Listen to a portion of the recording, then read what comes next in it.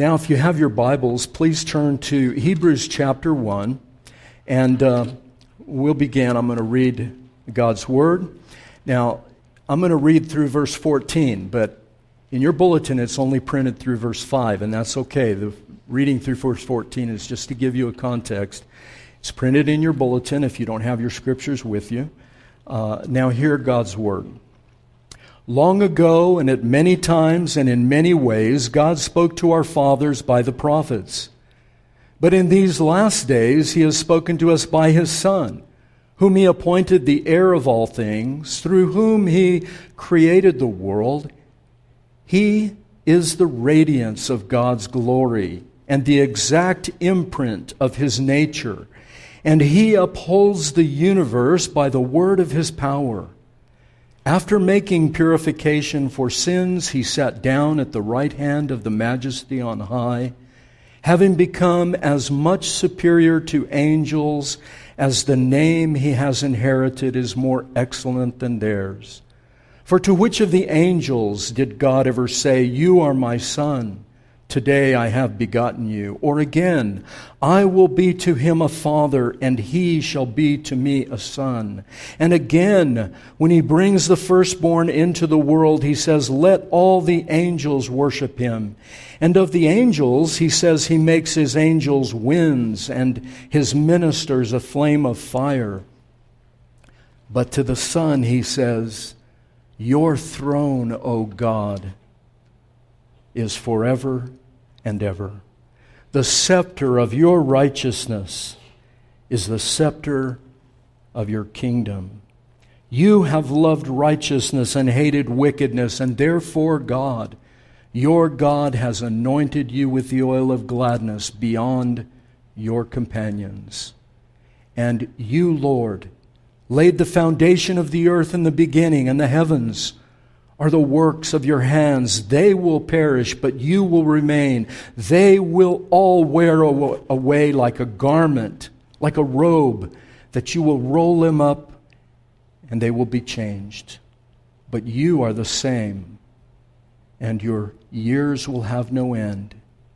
And to which of the angels has He ever said, "Sit at my right hand until I make your enemies a footstool at your feet"? Are they not all ministering spirits sent out to serve for the sake of those who are to inherit salvation? This is the word of the Lord. I don't know, I know some of you have probably seen this movie from way back. I forgot to look up when it was done, but City Slickers with Billy Crystal and the very famous actor who passed away not too many years later, Jack Palance. This was an Oscar-winning movie. It was a comedy, and it was about three New York executives in high-powered business hitting a midlife crisis. They were all in their late 30s, early 40s, that range, and they were in a midlife crisis. And so one of them gets the idea, what we need is we need to go to a dude ranch. We need to go out west and find ourselves and discover the true meaning of life, because they were all just burned out. Their marriages are failing. Work doesn't matter to them anymore. So they find this dude ranch out west where they cater to this kind of a person who's got a lot of money, can go out there, ride a horse, and they set up a cattle drive, a fake cattle drive, moving cows from here to there, and let these guys go and accompany them. But in the movie, the guy that is the main character of the cattle drive is Jack Palance, and he's a real cowboy, and he's a very rough, tough, crusty cowboy. He rolls his cigarettes with one hand, and he's the trail boss.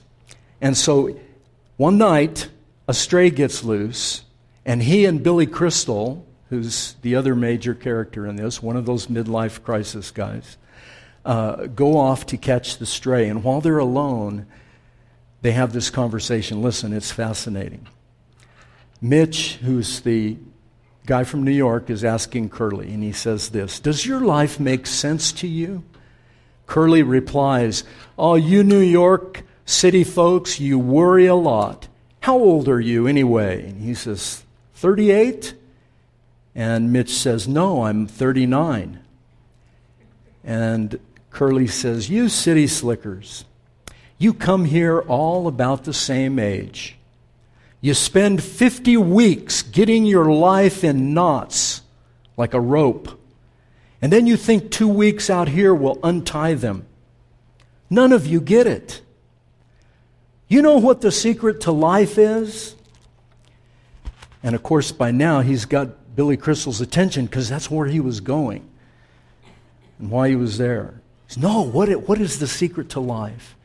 Curly says, "One thing, just one thing. You stick to it, and everything else don't mean nothing." And now Billy Crystal's really excited. Great. What is it? What is that one thing? And Curly hops up on his horse and gives him the spurs, and off he goes, and he calls back to him and said, "That's for you to figure out." One thing.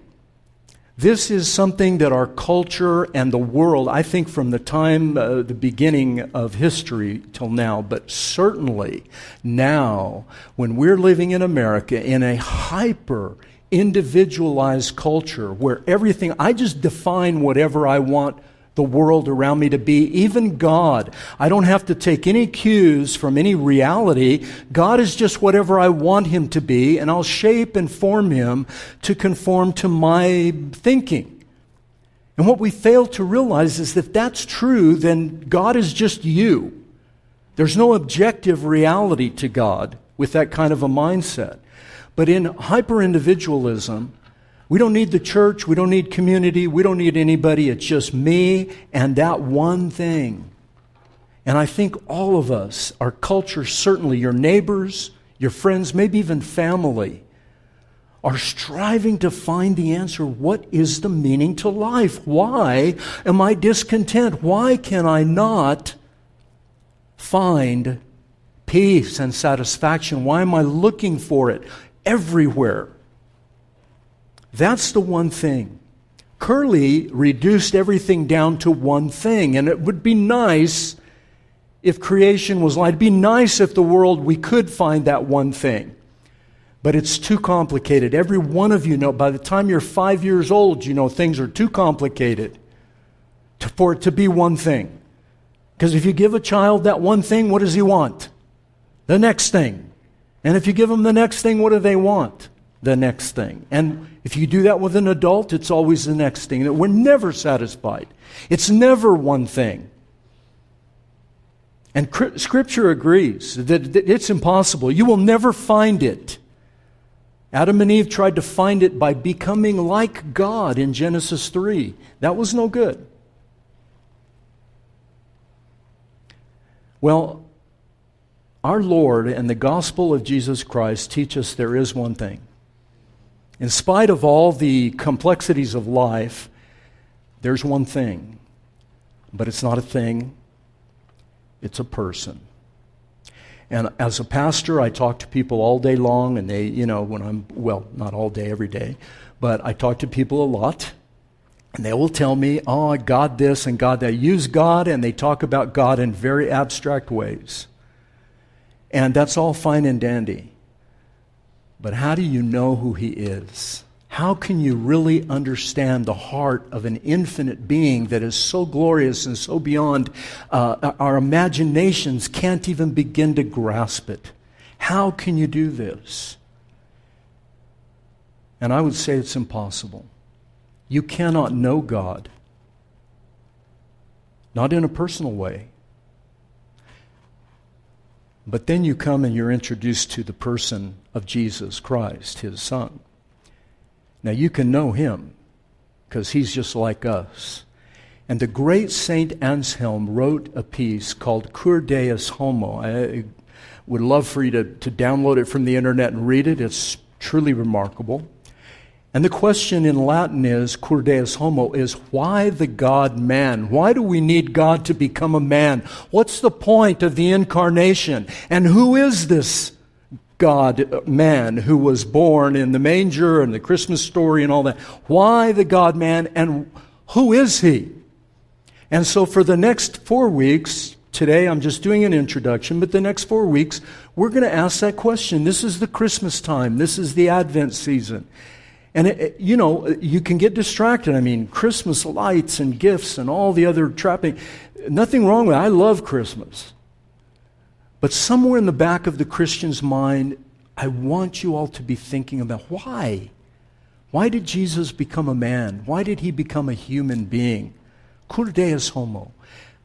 So today we're going to look at this passage real quickly, and we're going to talk about several things. One of them is, and Anselm talks about this, and so do other scholars, there had to be an incarnation because you could not have a relationship, not to the depth and not to the extent that God wanted to have a relationship with human beings unless you could see him, touch him, be face to face with him, be able to engage with him on a human level, because we were created humans. We were not created to become angelic beings floating around in space.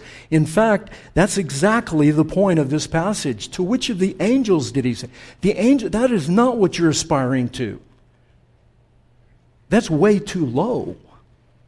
You're aspiring to something greater, to someone greater. So it was to establish a relationship. Secondly, to make a revelation or to reveal something that was hidden. And that was to reveal God himself. See, in the Old Testament, the people God was behind a vast curtain. And that curtain was behind another curtain. And that curtain was guarded by a troop. Hundreds, maybe thousands. I think later on in the history of Israel, thousands. A troop, an army of priests that were there to keep you away, to keep you back. Don't come close. Don't get up here. You can come and interact with us priests, and we will go and we will make the dangerous trek behind that first curtain. And then once a year, the big priest, the head priest, the high priest would make the very dangerous, life-threatening behind the second curtain. And only one time, and with a lot of blood. He had to take blood back there with him, otherwise he would die. How in the world would you ever know God that way? You can't, and you won't, and it's impossible. We will all be searching, we'll be wearing ourselves out looking for that one thing, when it's not a thing at all. It's a person. So this incredible piece of literature, the book of Hebrews, probably personally my favorite book in the Bible, and I think that it would do everyone well to maybe read through it during Advent, although we don't think of it that time. But look at verse 1. Let's talk about the relationship. God initiates this relationship, and then he continues it, and the author of Hebrews it makes an incredible statement. Long ago, many times, many ways, God spoke to our fathers by the prophets. Now, what he's saying is, God spoke. He spoke to our fathers, or these old patriarchs of the Old Testament, and he did it through a prophetic ministry or voice. In Hebrew, it's Navim. The Navi was a prophet. Navim is plural. And these prophets spoke for God. And there were lots of prophets. Noah was a prophet. He preached to his generation repentance. And then, of course, we know all the famous prophets, Moses and Jonah and Haggai and Habakkuk. And how would you like to have been named that? Habakkuk. What would be your nickname? Hab or Cook? Both of them would have been a disaster, especially in our culture. All right, so long ago, God initiated the relationship with man. There's never been a time recorded in your Bible where man was out desperately looking for God, and God was just hiding behind a tree and saying, catch me if you can. Usually, the men and women in the Bible are hiding, and God's looking for them and saying, where are you? That's the story of Scripture. God initiates the relationship and God continues it. And this author in Hebrews is saying, look, the same God that spoke then is speaking now. Because He has and wants a relationship with you. And here's how you're going to get the relationship. Look at verse 2 through 4. Amazing. This is Curly's one thing, but it's not a thing. It's a person. We are looking at the Son of God, who the prophets of the past spoke, but now God has spoken to us through His Son. Jesus takes on the role of prophet. In other words, He's the mouthpiece that God employed to speak this particular revelation. It's not that there are not other prophets. There's lots of prophets. Every religion has prophets. People that speak esoterically or speak some secret wisdom from God or speak for God as their main prophet. But here we have a text that is very beautiful, very troublesome.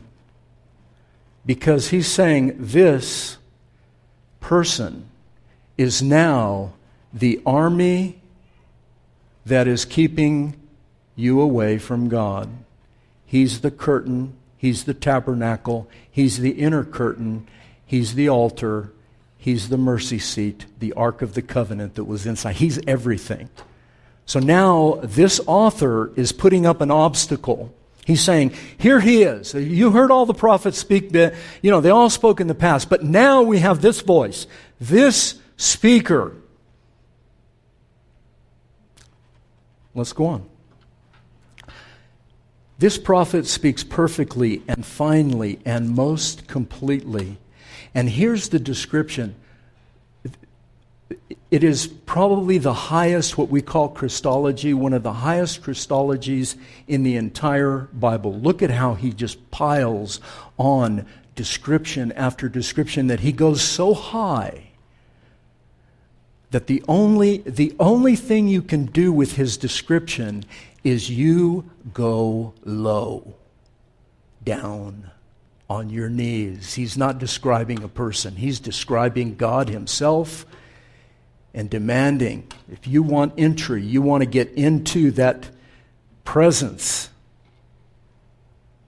here it is. Here's the gate. Here's what's going to break down every one of those barriers for you and I. He's spoken through His Son. His Son, listen, He's His Son, His heir. Jesus was the creator and the upholder. How is He doing that? By His Word. This is the same description of God Himself in Genesis chapter 1. The very same description. Same description of Jesus in John chapter 1, being the Word of God. The same being. He's not the Father. We're going to see that in a second. But He is representing God in such a perfect way that the only verbiage or language or description that we can use to describe who this being is that He's a son.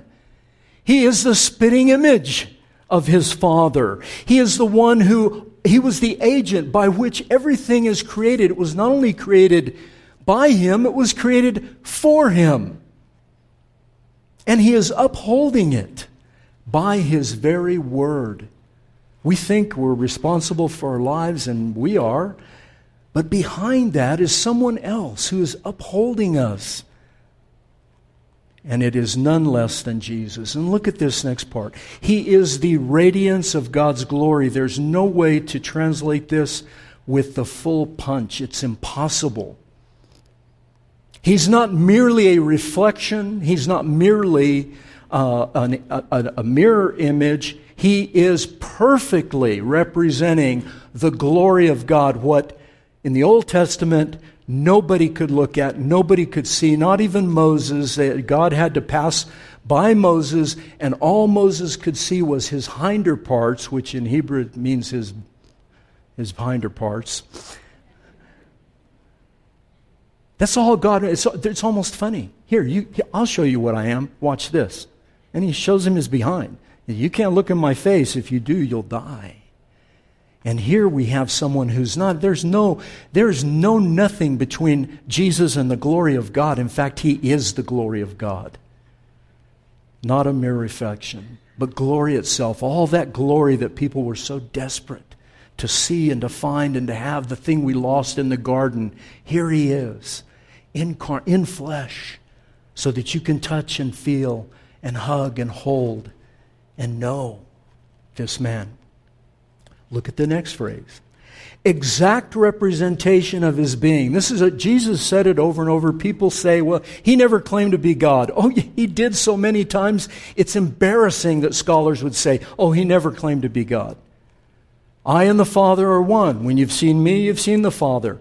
I always do what pleases the Father. I am always representing the Father. I only do what the Father says to do. I and the Father are one. When you've seen me, you've seen him. The exact representation of his being. Everything that God is, which no human being can fit all that. It's incomprehensible. But it is apprehensible in the Son. In other words, you can't get your head around God in the abstract. It's impossible. But my goodness, folks, read your Gospels. Children ran up to Jesus and hopped up in his lap, and he hugged them and held them. And if you think it's any different now, you don't know him yet. I know there are obstacles there. We have a lot of pride, and we have all these weird ideas, and we come up with all kinds of stuff. There's not a reason in the world why you cannot call this man your father, your brother, your king, your lover. You can be in his arms. And that's what he came for. So that you're not talking about an abstraction, but a person who loves you and cares for you and will never let you go. The exact representation of his being. Listen, he made purification for sins, sat down at the right hand of majesty. Nobody could sit at the right hand of majesty but one who was God, divine. And then, of course, he finishes with this long explanation, which is the hallmark of the writer to the Hebrews, this long explanation of logic.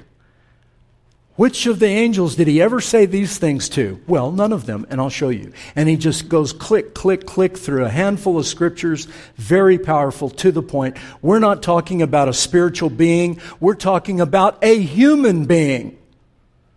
Cur Deus Homo. Why the God-man? Why the incarnation? Why are we going to celebrate at Christmas? Why is this one of the major holidays of the Christian faith? It's because our God took on human flesh and came himself after sending prophets after prophets after prophets who we killed and destroyed.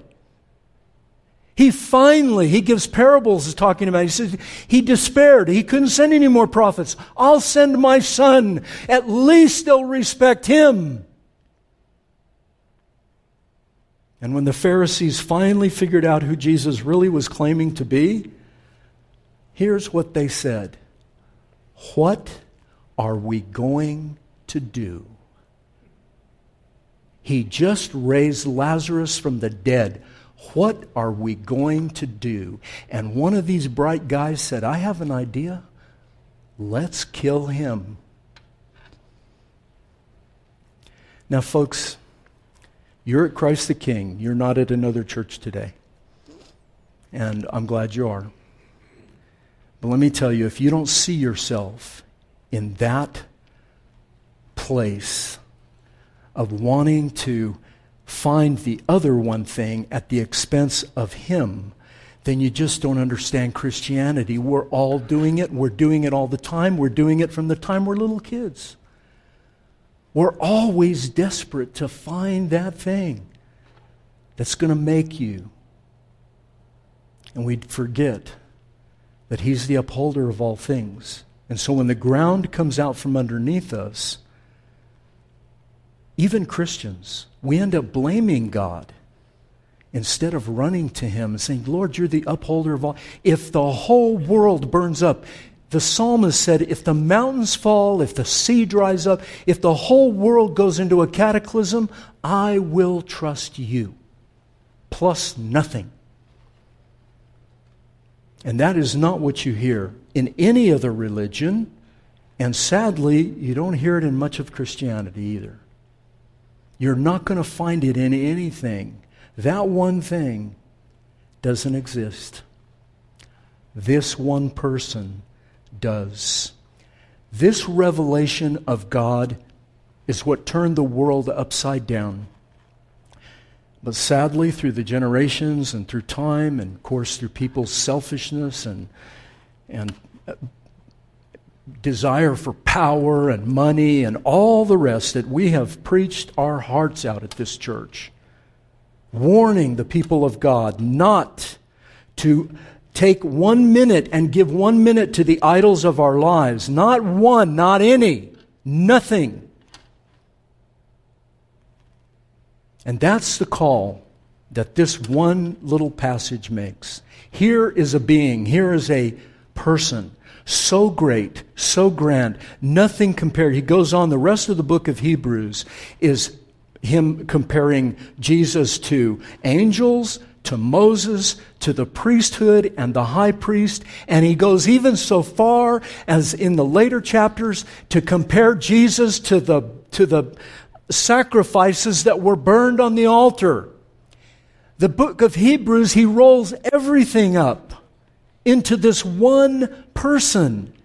And if you don't have that person, if he's not the one you wake up in the morning thinking about, and at night you go to bed thinking about, and during your day when you're hitting the rough spots, because the book of Hebrews was written to people that were giving up their faith. They were deconstructing. They were what are called ex-evangelicals. You've probably been reading about this. If you haven't, I'll be happy to share with you. There are lots and lots of Christians are abandoning their faith. They're running out the door. Because the church has been selling them a thing, not a person. And that's not okay. It's idolatry. And deconstructed Christians are not deconstructed. They are apostate. You can call it what you like. You can throw any kind of a new 21st century term on it. It's nothing but apostasy and idolatry. And we don't know the threat. We don't know the danger that we're in. And this author calls us back. He says, don't let anything come in your way. Because the people in Hebrews were suffering all kinds of persecution and doubt and fear and all the rest. They were looking in all the wrong places for that one thing. And these were believers that had let go. And folks, I don't want that to happen to any of you. I don't want it to happen to your kids. You know, when my kids, I have 2 sons, I have 2 grandchildren. I got a lot of grand dogs. I don't know what they're doing, what the deal is with that. But you know, when I struggled with my boys and they, would go off the rails, I thought, you know what did I give them? Did I give them Jesus? And I hate to tell you this, but I'll tell you, I don't care. I never gave them Jesus. I gave them a lot of rules, a lot of behavior. Act like this, do this, don't embarrass me at church, don't embarrass me by your life choices, don't do this, don't do that. A lot of don'ts. And then when they looked at me, did I represent Jesus? No, I would rage and get angry and drink, and I would do all the things that didn't represent Jesus and then want them to know Him. How would they know Him? You want your kids to never leave the faith? Give them Jesus Christ. Let them know Him and the power of His resurrection and the fellowship of His sufferings. And then there won't be any reason for them to leave. If they're leaving for that one thing that the world is, and it's promised us some very sparkly things. And even in church, my God, what happens? So let me finish with this. He came to forge a relationship and continue a relationship that you read about in your Bible from front to back. He revealed who God really is because He was God. He's not just He's not just a prophet talking about God. He is God Himself.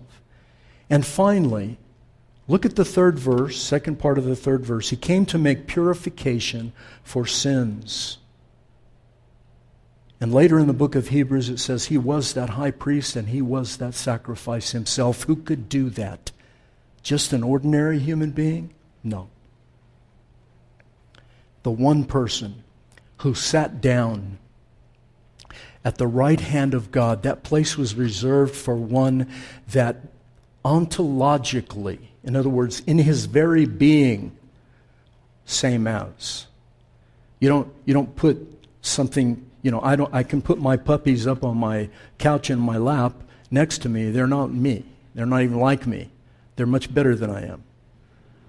Mark Twain said, if heaven went by merit, your dogs would get in, but you wouldn't. But that one person is invited to sit down at the right hand of God the Father with the power, the pulsing power of the entire universe and beyond, pulsing between them, the person and work of the Holy Spirit, the divine Trinity that we talk about in Christianity, all there, all together, pulsing in love and passion for the creation and for you and inviting you to come. Cur Deus Homo. Why the God-man? Well, let me leave you with John Calvin's words. It's in your bulletin every week, but I'm sure some of you probably never read it. Listen to what that little thing in your bulletin says. All good which could be thought or desired is to be found in Jesus Christ alone. He was humbled to exalt us. He became a slave to free us. He became poor to enrich us. He was sold to redeem us, made captive for our deliverance, condemned for our absolution. He was made a curse for our blessing, an offering for sin, for our righteousness. He was marred that we might be restored. He died for our life, so that by Him harshness is softened, anger appeased, darkness made light, injustice justified, weakness made strong, dejection consoled, sin prevented, scorn despised, fear made sure, debt canceled, toil made light, sadness rejoiced, misfortune made blessed, difficulty eased, disorder ordered, division united, ignominy made noble, rebellion quelled, threats threatened, ambushes uncovered, assaults assailed, effort weakened, combat combated, war warred against, and vengeance avenged, torment tormented, damnation damned, ruin ruined and held prisoner, death done to death, and immortality made immortal. That's who you serve. That's who you love. Will you trust Him? I hope you will. Let's pray. Father, thanks for this revelation of your Son, the Redeemer, who in His own body made purification for sins and comes and invites us with arms of love. Come to me, all you that labor and are heavy laden. I will give you rest. Come and learn of me. I'm gentle and humble, and you will find rest for your souls. Lord Jesus Christ, help us, save us, and have mercy on us according to your grace. Amen.